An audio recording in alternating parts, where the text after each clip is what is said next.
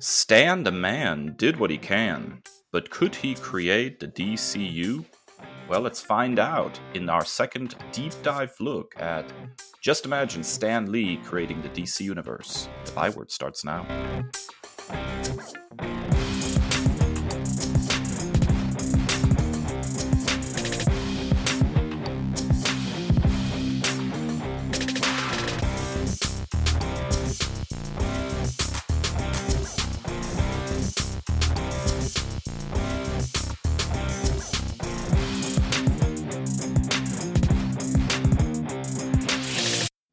Ladies and gentle nerds, welcome back to the Nerd Byword podcast, the only podcast that smells like lavender. I'm Dave, here with my buddy Chris, and we are ready to look at the second set of comic books published under the Just Imagine moniker, where Stan Lee put his own spin on some of the greatest DC heroes ever. But before we dive into Green Lantern, Flash, and Justice League, let's go ahead and take a moment to savor the Nerd News! That's right, Nerd News, and Chris has a doozy. What you got, Chris? Man, it feels like it would be an inauthentic episode if we didn't talk about the X-Men coming back. So Disney Plus Day took place about a week or two ago, and we were tied up in other things, but the biggest and the most nerd-worthy reveal of Disney Plus Day was undoubtedly the return of X-Men the Animated Series, which will now be dubbed X-Men 97. And for me, the best part of it is it was revealed in the most perfect way possible, with the Wolverine holding the portrait meme. And then in the inside of the portrait is the X-Men 97 all new original series streaming 2023. So we do have to wait a bit, but I absolutely cannot wait for this. We've even got some of the original voice cast returning. Cal Zod, Lenore Zahn, who was just about every guy's first crush as Rogue, George Busa, Allison Seeley Smith, Chris Potter, Catherine Disher, also featuring some new cast members, including one of the true goats of voice acting, Jennifer Hale. So I'm super excited about this. Bo DeMeo is the head writer and executive producer, and you know it's good because the original series director Larry Houston and the showrunners Eric and Julia Lewald are going to be consulting on the series as well. So I'm super excited for this. We've seen a lot of art teased out from the people who are going to be like the head character designers. I could not be more excited, man. Could you not be more excited? Because I feel like there would be something to get you more excited about an X-Men cartoon. But let's put a pin in that and first of all ask, will Rogue's booty return in this cartoon is I think the real question, because there were some very there were some animators very much into Rogue's booty. I can assure you that. Without joking, I find this on the one hand incredibly exciting, and on the other hand incredibly troubling. So let's go with the exciting thing first.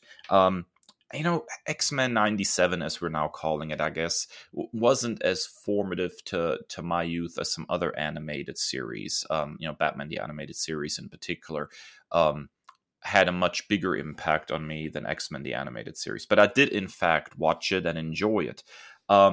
And so I'm, of course, glad to see that world return in some way, shape, or form. On the other hand, I think this goes back to something that you have been saying for a while, strewn across various Byword episodes. And that is that we are living in a nostalgia-fueled pop culture moment. And at what point is it too much nostalgia? At what point are we stagnating? At what point do we stop moving forward with those creative juices? And so to get back to my initial question, is there something that could get Chris more excited in an X-Men animated series? I would postulate there might be one thing that would get you more excited, and that would be a Krakoa era X-Men animated series. Oh, dare to dream. Yeah. And so here we stand. What is the problem with, being being bold and moving forward and using this new era of X-Men, which admittedly I struggle to get into, but is very popular. What is the problem with taking something like that and making an animated series out of it, as opposed to going back to the well of a series that ended in 1997 and once again bringing that nostalgia fuel in? And I wholeheartedly agree with you. The one thing that I neglected to mention in the original blurb, but that I was excited to see, is that I believe it was an interview with the Leewalds themselves that said they are definitely going to be attacking more adult themes in this iteration. So I feel like with something like that, if looking back on it and being completely candid, um I think the original animated series did a great job at laying the foundation of the mutant metaphor and people being discriminated against simply because of the way that they were born.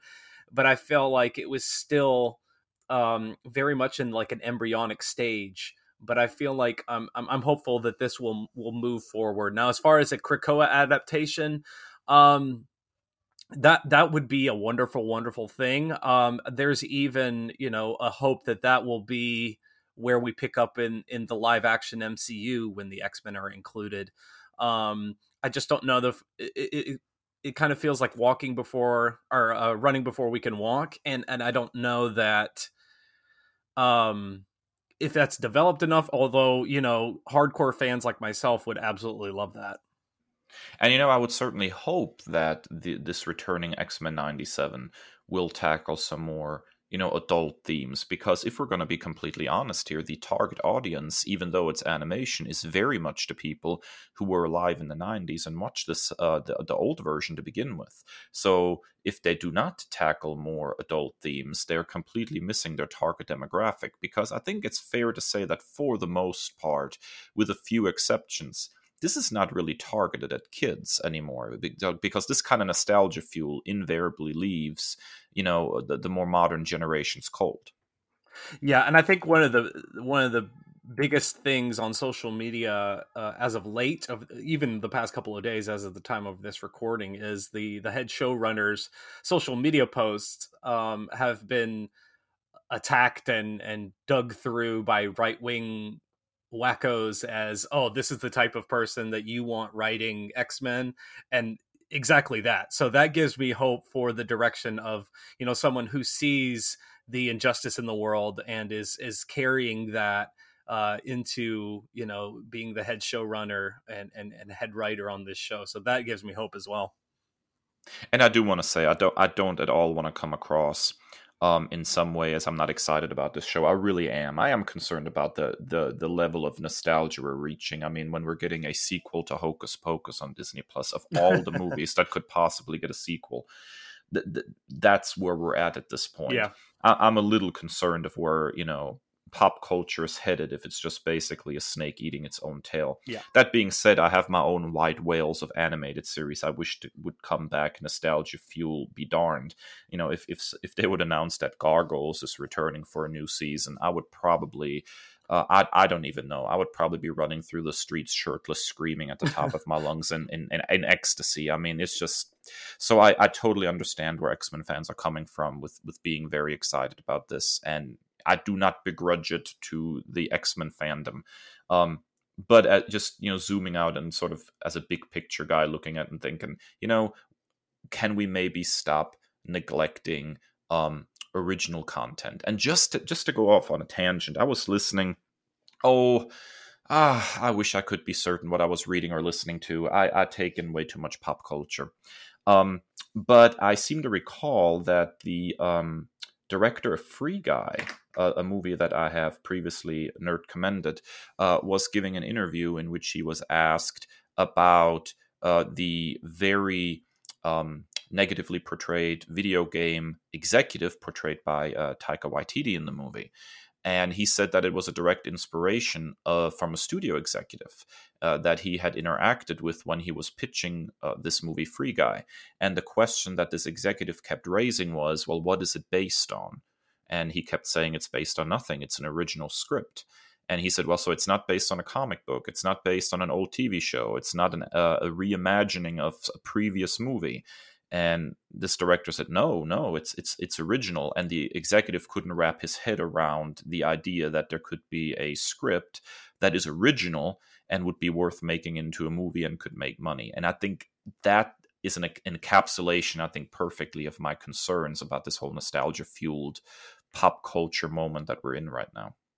Yeah, I would totally agree with that. I mean, even, and I'm not an anime person, so I'm not really qualified to comment, but you have something like Cowboy Bebop, you know, getting a live action treatment, and it's just like we keep running in circles. Yeah, that's exactly right. All right, Dave. So what is up on the news desk for you? It's the story that just won't go away. The Activision Blizzard situation, inappropriate behavior by multiple employees, damage control from Activision Blizzard, hiring, two people to run the company, one male, one female. The female executive resigns. It's this never ending story. And so now we have a new wrinkle in that over 1,200 Activision Blizzard employees have now signed a petition demanding that CEO Bobby Kotick quit. It's the ABK Workers Alliance who say they no longer have confidence in his leadership. In the statement, the signatures are in support of reads as follows. We, the undersigned, no longer have confidence in the leadership of Bobby Kotick as the CEO of Activision Blizzard. The information that has come to light about the behaviors and practices in the running of our companies runs counter to the culture and integrity we require of our leadership, and directly conflicts with the initiative started by our peers. We ask that Bobby Kotick remove himself as CEO of Activision Blizzard, and that shareholders be allowed to select a new CEO without the input of Bobby, who we are aware owns a substantial portion of the voting rights of the shareholders. And so as of Thursday, there were over 1,200 signatures, 1,211 signatures on this petition. And, this company is in trouble because of a very, very toxic work culture that has gone unchecked for a long time. And the more comes to light about what's been going on behind the scenes, the more shareholders are troubled, the more fans are troubled. And I think we're going to start seeing a significant backlash continue unless Activision Blizzard finds a way to satisfy the naysayers that they have in fact made significant changes behind the scenes of this company. I mean, there was like a story that came out of a podcast from the Wall Street Journal that there was an employee that worked for years at Activision who signed his emails 1-800 all beep, and beep being a colloquial term for the male anatomy, and was not chastised or fired or anything for years. And this kind of environment in the current age is just absolutely unacceptable, and they will have to make much better efforts at convincing the general public that they've changed their ways behind the scenes than just attempting to put a co-leader in charge that is female, and then that person has to run for the hills herself. It's just, as somebody who has loved Activision games in the past, who's been a big fan of some Blizzard output, particularly I was a big fan of Overwatch, as I've mentioned previously. Just this has really soured me on any output the company puts out there, and I really hope that they make some significant changes. Yeah, like this is just this is one of the most upsetting things in the nerd world at this current time. I saw a great post on social media of like, if you enjoy these Activision Blizzard games, consider these alternatives, as opposed to, supporting a company like this. It really just feels like, and I believe, correct me if I'm wrong, the employees staged like a mass walkout from the offices as well during the workday. Yes, I believe so. So, I mean, this is bad. And I don't see any other, possible outcome of moving forward and making true progress than all of the leadership being replaced. So I don't know what that entails. I'm not as plugged in, with those circles or whatever. I'm not, I'm not a consumer of Activision Blizzard content regularly, but like this, something's got to give, and we can't just keep going on like this, because obviously this is not, the way to do it. It's just awful. Yeah, here. Well, that's it for Nerd News. Stick around after our first break. We'll be back with our big talk, where we dive into another 3 issues of Just Imagine Stan Lee Created the DC Universe. Stick around.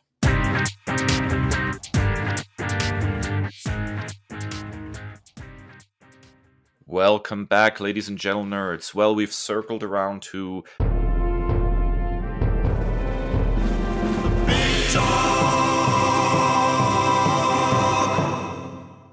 a topic that we really enjoyed talking about last time, and that is the maxi series, Just Imagine Stan Lee Creating the DC Universe. A series of one-shots, each one written by Stan Lee and co-created with a top artist of the industry in the early 2000s, reimagining a character from DC's staple.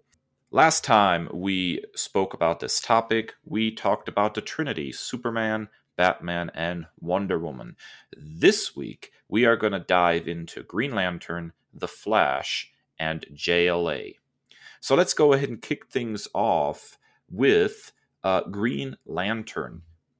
So in this particular story, something quite different from the original Green Lantern, we have a professor obsessed with discovering the Tree of Life, discovering said tree, and then merging with him in some way and becoming a flying, green glowing, not clothes wearing superhero, a little bit reminiscent design-wise of something like Dr. Manhattan. Chris, your take on Green Lantern? Ooh, it was a rough read. It was like a straight to DVD, like homemade Indiana Jones kind of vibe. Like the quote unquote attractive professor that is way too chummy with his students. And this has been like a constant observation for me. The way that Stan writes women, especially in his elder years, is truly uncomfortable.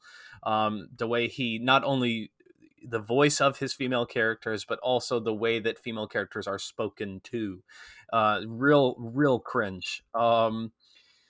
So yeah, and then as much as I was excited to see, Yggdrasil, being a huge fan of Norse mythology, this was just a weird way to make all this happen. There's like a green mist, and it's really inexplicable as to why he could avoid any damage. Yeah, this was a really wild one. Yeah, I mean, and then there's like a backup story that is blatant police propaganda, where this police officer feels threatened by the Green Lantern being this vigilante taking matters into his own hands. So then this undercover cop with the signature 90s ponytail is so upset, and then he like tries to do his best, but he's like, well, maybe I should just hang it up because I can't hang with Green Lantern. But then he goes to his local precinct, and hundreds of people are signing up to be police officers because they saw him. It is truly a strange read. You know what? I have to say, there's a lot to dig into here as a longtime DC fan. First of all, the idea of a Green Lantern that gets his powers not from a central power battery or like little blue space aliens called the Guardians or anything like that. That is actually kind of revisited many years later in a series called Earth 2, sort of a parallel Earth story from a few years ago from DC. And in it, we have a reimagined version of the Alan Scott Green Lantern, who actually receives his powers from the green nature, basically the same power that gives Swamp Thing its power. So, this idea actually, much like a Wonder Woman that has, closer ties to Latin America, actually pops back up. So it's fascinating that some of these initial ideas of Stan Lee's series actually pop back up in some way, shape, or form. So I find that fascinating. But yeah, can we talk for a second about Kathy Warren, because that character was Oof. about 40 shades of weird. So first, she appears to be a student um, of Professor Leonard Lewis, who becomes our Green Lantern, and here's our, of course, famous Stan Lee alliteration yet again. But then she turns out to actually be an operative of this kind of shadowy figure, uh, Dominic Dark, that keeps like popping up in the background of almost all of these Just Imagine stories so far. And then she decides she's going to travel with Professor Lewis to kind of shadow him. But her reasoning is, and I'm paraphrasing only very slightly, your lecture really turned me on, so I bought a ticket to come with you. And his reaction to that is, well, you're pretty easy on the eyes, so I guess I can't say no. And I'm like, Stan, people don't talk like that, Stan. And if they do, I worry. Like if I were a professor and some woman walks up to me and says, your lecture turned me on, so I want to travel with you to Africa, I'll be like, lady, look, has the makings of some stalker story. I have seen the movie. I don't want to live it. Back off. It's just the weirdest thing. And then by the time we reach the end of the story, she makes this about face. Oh, look, what a mighty man. I can't believe I would have betrayed him.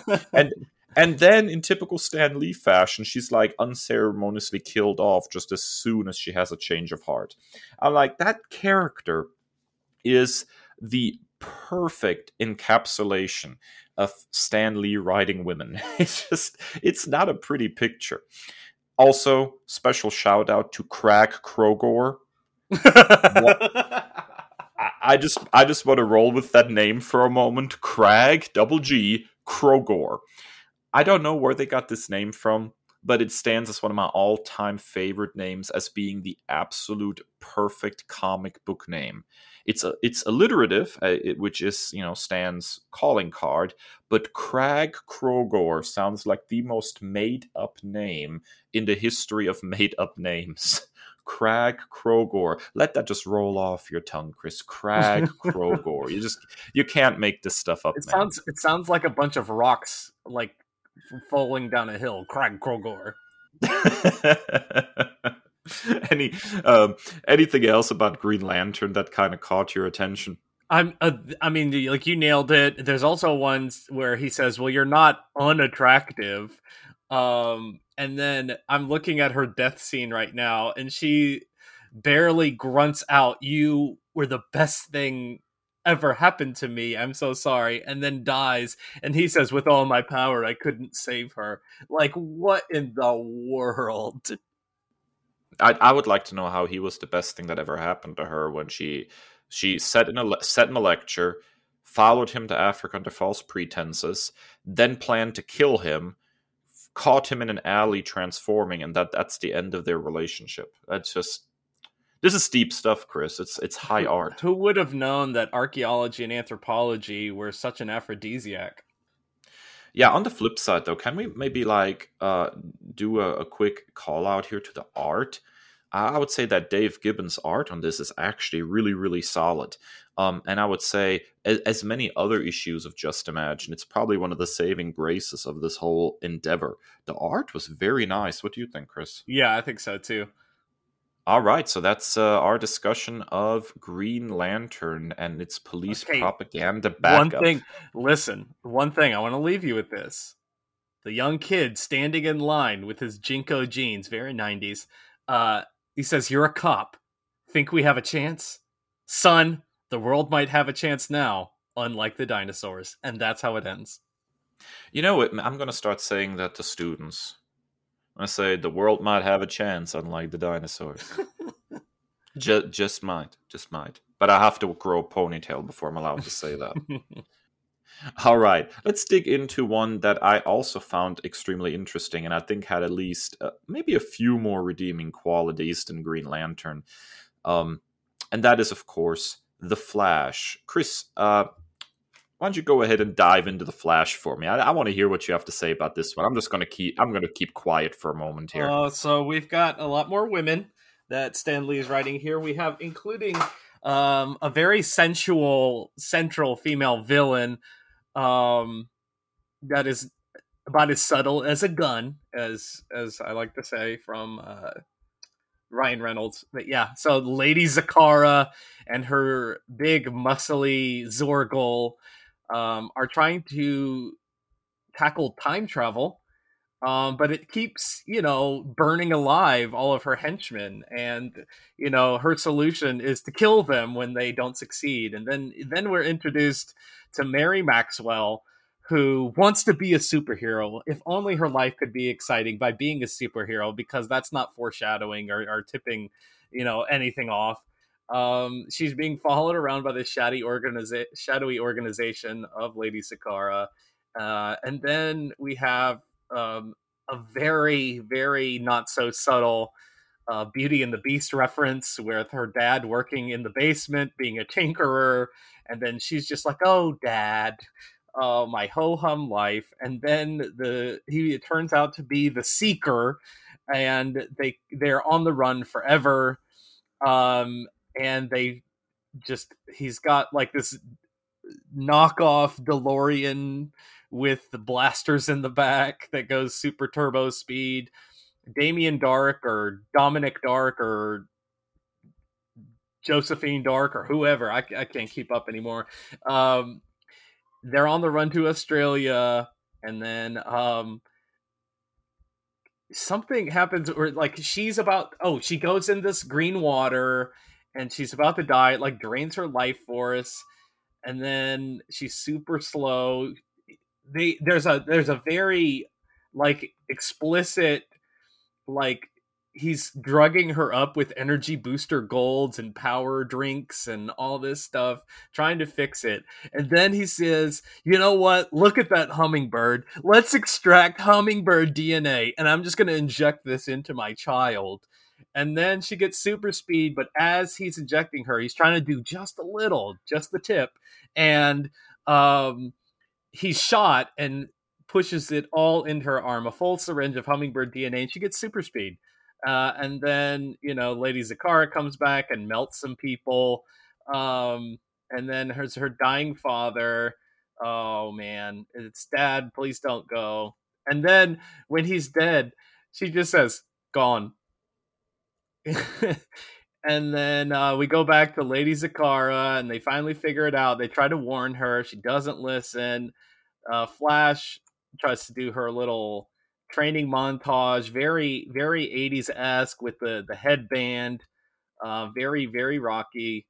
I'm one of the strangest things is her hairstyle throughout this. It looks like a wet mop, just lays upon her scalp. And then Lady Zakara finally figures this out, and then she seduces her big, muscly armed henchman, only to blow him up, but he doesn't die. There's so much here. And then Flash gets her own costume, which is like, he got a motorcycle helmet, which I liked. I like the idea of a motorcycle helmet. But then it's just a very monotoned white power suit. But there's streamers, Dave. Streamers, man, streamers. We go full Rainbow Dash from My Little Pony with this. Yeah. So if all you have to do as a villain is just grab a hold of one of these 18-foot long streamers that are coming from her head, and as fast as she can run, if you've got a hold of that, either you're going for a ride or she's going down. Lady Andrea Zakara, yeah, they come back to her house, and then she whoops up on them. She flicks bullets at them, and then the big muscly arm guy is back, and then, "You tried to kill me," and she's like, "Nah, boo, I didn't try to kill you. I love you." And then he completely goes for it because she's hot, apparently. And then Flash is walking around this abandoned lot, and then it just opens up and sucks her in, and then she's trapped in there. She eventually gets out, and then she's decked out in her Rainbow Dash costume. and then takes them out. And then Lady Zakara like doesn't listen to all their warnings that she's been saying all this time. Um, but then she like just grows really old and crippled and passes out dead. And then there's more stuff with Damien Dark or whatever this dude's name is. But yeah, it's a wild ride. But far and away, probably one of the worst costumes I've ever seen. I will echo that the costume was just a really, really bad miscalculation. I would say it's probably one of the more enjoyable Just Imagine issues, even with some of the weird stuff that occurs in it. Like, hey, I'm just gonna give my daughter some random hummingbird DNA. What a weird place to get your superpowers from, hummingbird DNA. Um, Although it does, It's original. include. I'll give it that. Oh, so far as in Stan Lee likes A, science, and B, animals. So, but, the thing is, too, that it actually addresses a nice homage, is, I guess, more like a nice part of like early Flash stories, which is always that his metabolism is so fast that he constantly has to eat to keep up his energy. And so the hummingbird thing kind of indicates that as well. Her powers run out. She has to rest and recharge. I think that's kind of a nice touch. By the way, award for the second most comic book name ever, Stealth, which stands, of course, for Special Team of Espionage Agents licensed to target and hit. To target and hit. I was okay To until target I heard and hit. target and hit. This is the kind of stuff where you could tell that people were tying themselves in knots trying to come up with some kind of words that could make up this particular acronym. Yeah, so that one was pretty wild. Again, a character, the alliteration once again. We have Mary Maxwell this time, whose personality at the beginning I find rather grating. I don't think Stan Lee's attempts at writing hip young dialogue worked very well. But somehow, as the story progressed, I found her less and less annoying and more interesting. I do wish, though, just like you said, that she had been saddled with a little bit of a better suit. The outfit is very bland, and the streamers don't make up for that. I mean, taste the rainbow, whatever. It looks like she went to TCBY, got plain vanilla yogurt, and then just put rainbow sprinkles on the top. That you know what? That is actually fair. I also have to give a shout out to my man Zorgul here, who had a mountain dropped on him at some point and still survived. Not a very subtle stand-in for Zangief from Street Fighter. That's exactly what I thought of. Yeah, that's fair too. But how did this guy survive having a mountain dropped on him? And like, I know he's like big and strong, but at no point did they indicate he had superpowers or something. Rhinoceros DNA? Perhaps, somebody got shot while they were injecting him and the plunger went in too deep. I mean, it happens all the time. But yeah, I find this as a sort of character origin story probably the least offensive of some of the stuff I have read in this series so far. I don't think this version of the Flash is as has climbed to the same heights as something like Stan Lee's Wonder Woman, which is probably my most enjoyable one out of this batch so far. But I think this was still fairly enjoyable. What do you think, Chris? Yeah, it was the most fun read of the three for sure.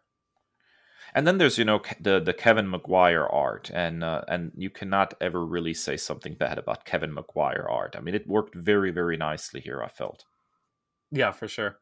All right, that brings us to the final issue in this triumvirate of Stan Lee issues. And we're at the point now where we get to finally form a JLA, because we have our Superman, our Batman, our Wonder Woman, our Flash, and our Green Lantern. And so that's, of course, where we go next, with Just Imagine Stan Lee creating the JLA. Chris, what were your thoughts on this particular issue? Well, the art was awesome. Jerry Ordway, I mean, you can't go wrong. So I think that's like a common thread that we've got here, is that the art is fantastic, and then as far as plot and whatever, it's hit or miss. But I loved the art here. But it was a wild ride. You have these 3 death row inmates that are saved by Dominic Dark. I'll get the first name right one of these times. But yeah.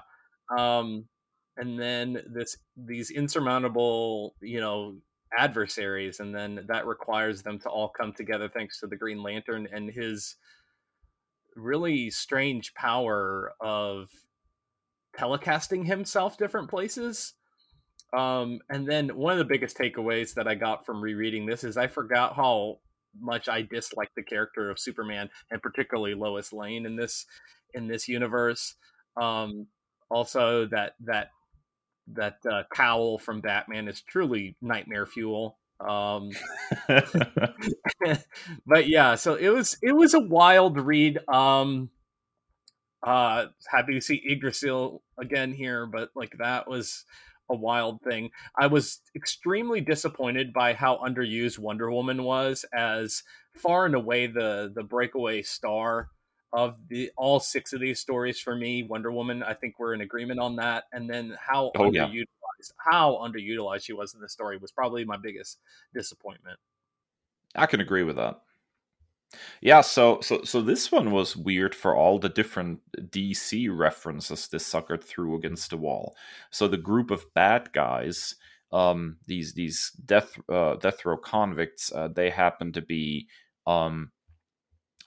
the Doom Patrol, which is of course a dysfunctional superhero team in actual DC continuity. You have this gray-haired kid running around called Adam Strange, which is of course also a superhero in DC continuity. With his You get glittery eyes. That was weird. yeah, it's fascinating because you get some of the best sentences out of this series. Like you could say something like Green Lantern saves Adam Strange from the Doom Patrol, and you say the sentence to any longtime DC fan and they're like, "Do what? What did I just miss? Who saved whom? Why? Why was the Doom Patrol trying to kill Adam Strange?" It's absolutely fascinating. And I didn't expect that they were actually going to make it like Green Lantern's main characteristic that he's constantly hitting on students, but here he does it yet again. Like that's literally the literally the initial incident of the story is Green Lantern is busy, you know, hitting on a student, and then like this white-haired kid runs by and he's like, "Oh, I better go save him and not hit on my students. How about you don't hit on your students at all?" Like that would be the starting point. I too was very disappointed by how little Wonder Woman was actually used in this story. Um, and I too was not very happy with Superman. I don't think that whole concept has gotten any better. He almost feels like a more mean spirited version of a character like Booster Gold. Very much all Mhm. about himself, glory hound. And Lois Lane comes across so badly yet Oh my again. god, it's so Like bad. no heart, no spirit, just cold hard cash. I think for Superman, I think the most disappointing thing, it just doesn't make sense. He learned nothing with the events that took place on his home planet. Like you would think that was, like, and that was an effective, I think, setup in the Superman issue. But then to learn absolutely nothing from that, and then to continue just being such a big douche was like, it's just not believable. Yeah, it's pretty regrettable, all things considered. Yeah, this whole like parasite taking control of Superman's body, um like I didn't feel like it wasn't necessarily a worse turn for him. Like his personality didn't That's why exactly get nobody picked worse. up on it. We're like, oh, it's just Superman. Yeah, he's just a jerk. What can you say? Um, but here again, another character, Purple, by the way, as well in DC Comics, the Parasite, a Superman villain that sucks your powers out of you and then can duplicate your powers. So it's filled of this issue was just filled with very very interesting DC references, but that the thing is that they meant nothing. I guess is the best way to put it. Like, just calling a bunch of bad guys to Doom Patrol is cute on the surface, but it doesn't actually play with the concept of, the Doom Patrol as, portrayed in DC proper and turn it on its head or reinvent it or anything. It's just using the name. And I think that may have been the biggest sin for me in this issue, is that some of the things that they were tossing out, um, weren't really reinventions or different takes on something. They were just sort of using, the names. rather than doing anything substantially with it. I think that's pretty sad, Chris. I think one of the most disappointing things too for me was um, one of the precious few characters of color in this entire universe. You have a black woman whose claim to fame is murdering husbands. Like, number one, how many husbands does it take for guys to start wising up? Like, oh, the last three she killed, and then there's this moment where she's like come to whatever, and like it's hinted at like abuse in her past and all this stuff, and then it's literally just one panel, and then they kill her off. So it was truly troubling. Yeah, that also brings us then to the point where the two characters of color that we've really encountered so far both have been in prison, both her and this version of Batman. Yeah. That's an unfortunate choice. Can I just throw out something really weird that I noticed about this particular issue? You know, I know Green Lantern was doing a lot of like explaining, communicating, and he's the guy who's bringing them all together, blah, blah, blah. But is there any particular reason that everybody keeps feeling up his chest? I'm looking at that panel right now. like, okay, so you have Adam Strange feels him up, then, you know, the various heroes feel him up, Superman feels him up. Like that guy's chest is getting around, I have to say. It's just a weird visual, I guess, is the best way to put it. I guess I guess it's easy to see which DC character Stan likes the most, because Green Lantern is the vehicle through which he tells so much of this. Yeah, the guy who is womanizing and hits on his students is definitely his favorite. Huh. You know, also interesting, they end up like their headquarters are basically with the tree. Yeah. Like, they don't get a Hall of Justice or a Watchtower satellite. They get to hang out. Are they going to build a tree roots house? Of a tree. They're going to build a tree house. They're going to build a tree house next issue. I love it. Yes, the Justice League tree house. I'm all about it. By the way, I didn't quite catch this. Did they ever refer to themselves as the Justice League of America anywhere in the pages, or was it just on the cover where they're referred to as JLA? No, it's here in the last panel, and then it says, "Here's to the Justice League of America. Why only America? Why not Earth? There are certain tax advantages. Can't argue with that. Do we get fringe benefits like vacation pay?" And then it cuts off. Oh man, that flew right past me. But you know what stands as my absolute favorite panel in this whole book? It's when Batman starts slapping around Green Lantern after he's like possessed or something, and he's like yelling, "Blasted woman, I'll find a way to get you out of there." And he's just like, he's not even like karate chopping or punching. He just starts slapping him around. It's just such a good panel. So I think the most redeeming thing about this, by far, to me at least, was the Jerry Ordway art, which is absolutely gorgeous from top to bottom. It just looks really good, and it's really in some shots the best these characters even have looked so far. Like he delivered a home run here. Yeah, for sure. So, final verdict, Chris, of these 3 issues of Stan Lee creating the DC universe. You know, we've chronicled it quite a bit of, you know, comic book creators kind of losing their fastball. And this is like the epitome of that, I think. You know, we talk about, you know, certain creators who are in their 40s and 50s kind of losing it. And at this time, Stan was probably in his 70s, you know? So yeah, this is not great. It was, you know, good fodder to laugh at and stuff. And there were some, you know, redeemable parts and some certain like telltale Stan Lee-isms. But yeah, this was, aside from, you know, giggling about a lot of it, this was not like, oh my gosh, you know, you got to read this.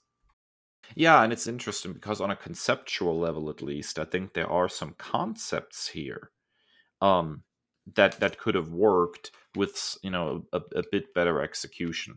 But yeah, overall, this continues to be a very, very strange exercise. Although I will go fully to bat for this version of Wonder Woman. There's just something about that character that clicks, absolutely, that works, and I would love to see more. She's definitely the diamond in the rough. Yeah, absolutely. All right, ladies and gentle people, that is it for this week's Big Talk. What do you think of Stan Lee's Green Lantern, Flash, and JLA? Find us on social media and tell us all about it. You can find us on Twitter and Instagram at NerdByWord, and individually at That Nerd Chris and at That Nerd Dave. We'd love to hear from you. After this next break, we'll be back with our patented nerd commendation, so stick around.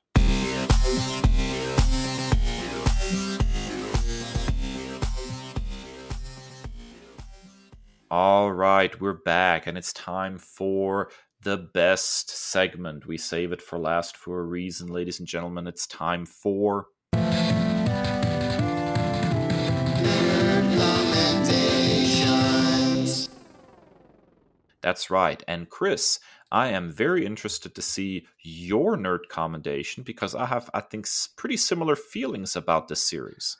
Listen, man, we have talked about this a couple of weeks ago very briefly, but at the time there were only like 2 issues out, but this just keeps getting better and better. And I'm talking about the current run on Amazing Spider-Man.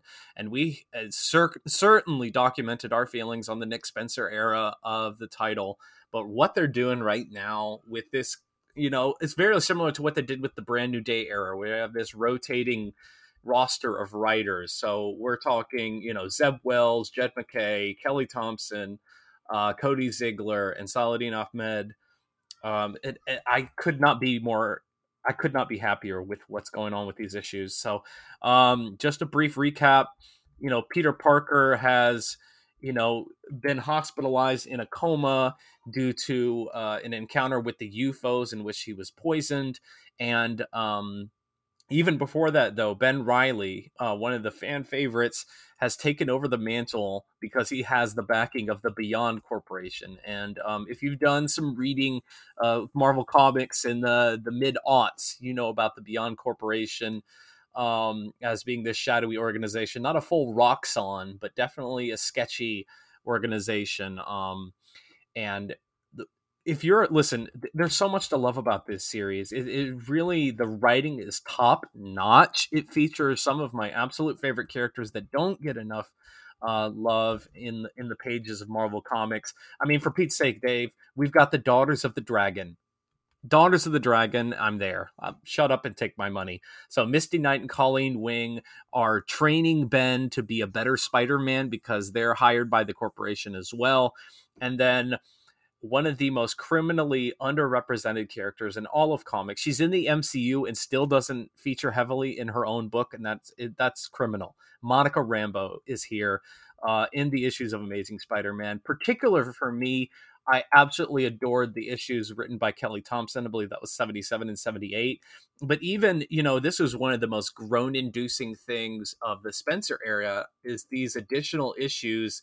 We have the one that just came out this past week, 78.BEY.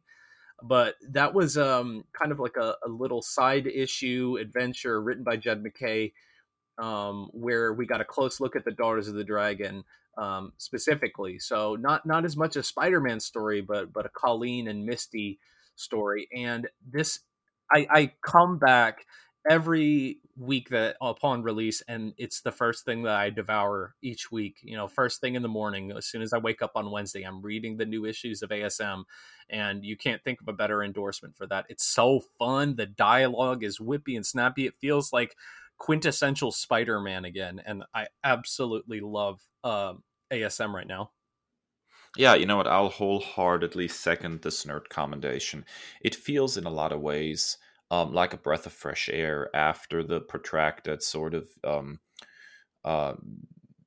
Nick Spencer run with the central overarching mystery and all that. There's something, and not that there isn't some kind of mystery here too. I think we're all very clear that there's something fishy going on with the Beyond Corporation here. But at the same time, there's a whole different vibe to this. It doesn't really hurt that I've always been a big Ben Reilly fan going all the way back to the Clone Saga. I just like that take on the character. And I think he always was a great missed opportunity. At a time when everybody felt, I think, at Marvel that there could only be one true Spider-Man, I always was the fan who said, why not both? You know, why can't we have Peter and Ben? And of course, now we have a very different world in that we have a whole bunch of different Spider people. You know, we have our Spider Woman, we have our Miles Morales, we have our Spider Gwen, we have all these various characters now. So yeah, why not Ben Riley? You know, why can't we do more with that character? Why can't we keep him around, and why can't we spin him off? I always felt like the Ben Riley character was the perfect way to do things to Peter Parker that you don't want to do to Peter Parker. You know, you can do things with this character without worrying too much about long-term ramifications to what it does to, Spider-Man and Peter Parker, because, well, it's not Peter Parker, although in many ways he is Peter Parker and shares a lot of his, character traits. So I'm actually just thrilled that Ben Riley's back in the mix. I like the new Spider-Man suit he's wearing. I like where things are going in the story. There's enough background mystery to keep me interested, but more importantly, the foreground story is absolutely fascinating as well. The stuff that was going on with Morbius, for example. Yeah, I am very much wondering what in the world is going on with Morbius right now, because his behavior has been so weird. So even seeing where that is going, I'm just very excited for it. I think we are cruising for a very, very interesting run on Amazing Spider-Man, and my hope is that when we come out at the other end of this, that there will still be a Ben Riley character standing that we can enjoy moving into the future. And I think probably my biggest takeaway that I neglected to mention earlier is the voice of Ben Riley fits. And so much of the recent iterations of the character felt so off, between Dan Slott's bringing him in as the Jackal or the Man in Red, and then the Peter David title didn't feel like him. This feels perfect, and particularly his relationship with his girlfriend Janine has been a wonderful, wonderful thing to watch, and just those little slice of life moments are particularly poignant for me. I agree. This is the most Ben Riley that Ben Riley has felt since probably the 90s. And I'm glad that this group of writers has, put in the work to actually characterize him properly, which is to say, in a lot of ways, he's Peter Parker adjacent. He's very similar to Peter. He's his clone after all. He has a lot of the same memories. And so you do have to give him a healthy dose of Peter Parkerness while still taking him into his own sort of direction. And I think so far they've kind of nailed that. Yeah, definitely that lovable goof that it's pitch perfect. All right, Dave, your nerd commendation, you unconsciously kind of hinted at it earlier. Yeah, it was completely unintentional, but let's go ahead and talk about Gargoyles clan building. I have made no secret out of the fact that the Gargoyles animated series is one of my all-time favorite animated series. There must have been something in the water when Greg Weisman was a child, because the man has had his fingers in some of the all-time best animated series in my book. I mean, he was involved with season 1 of Star Wars Rebels. He, is involved with Young Justice. He was involved on the Spectacular Spider-Man. And I will say it, come at me, bro. Spectacular Spider-Man, those 2 seasons, still the best animated version of Spider-Man, period, in my book. And of course, then there's Gargoyles, which he developed at Disney. And Gargoyles, of course, holds a special place in my heart. I fell in love with this as a child, and I still like to frequently revisit it. The story of a ancient Scottish group of gargoyles that turn to stone during the day but come alive at night and are transposed to modern day New York is, enduring. And the frequent Shakespeare references and even Shakespeare characters that pop up in it give it sort of a almost literary feel. There's a lot of really special stuff that happened in this series. Now, little known fact, except among those who are true diehard fans of the series, is that the 3rd season of the show, subtitled The Goliath Chronicles, actually saw most of the writers of the first 2 seasons, including creator Greg Weisman, step aside. And because of that, this 3rd season is not very well received among fans. So lo and behold, before before Disney bought Marvel. So we're talking a few years ago. Greg Weisman actually did some work at SLG, Slave Labor Graphics, a comic book publisher, who had the license to do Gargoyles comics. And he wrote, basically, I want to say it's 12 issues. And then the series had to come to an end because Disney bought Marvel and kind of started withdrawing all of its comic book licenses back, so they could publish those quote unquote in-house, which is ultimately, of course, also why Star Wars ended up leaving Dark Horse. But these 12 issues basically stand as Greg Weisman's actual season 3 of Gargoyles. It sort of ignores the third season, Goliath Chronicles, and tells its own story instead. And it is absolutely spot on. It immediately feels like the cartoon is back. All the characterization is spot on. We don't get this weird out of character moments. Everything is moving forward in a very interesting direction. And I just absolutely love this little series, even though it is not very well known among comic book readers. So I just want to nerd commend this series to anybody who enjoyed the Gargoyles cartoon as a child, or has since discovered it on Disney Plus, to kind of see the original vision of what could have been a season 3. The book was published in 2 trade paperbacks, Clan Building Volume 1 and Volume 2, which may be something that you'll probably have to find on the second-hand market, considering that, Disney isn't really doing, licenses with other comic book publishers anymore. But if you can get a hold of these, they're highly recommended. They kind of wash the taste away some very questionable decisions that were made in Gargoyles Season 3, and it's a wonderful way of revisiting some of my all-time favorite characters. Yeah, I'm definitely going to have to check this one out. It was one of the seminal programs, of my childhood, and, I can remember going to Target and Walmart and searching for all of the different action figures, and I absolutely love it, and I'm enjoying rewatching it when I get a chance on Disney Plus. So this is definitely on my to-do list. My God, I don't even know if we had action figures in Germany when I was growing up. I just know that I was like taping every episode on VHS, so I could watch it like 40 times. That was about all I had a hold of back then. Yeah, it's just an absolute fantastic series, Chris. All right, ladies and gentle nerds, that's it for another episode of the Nerd Byword podcast. Thank you so much for joining us this week for episode 78 of the podcast.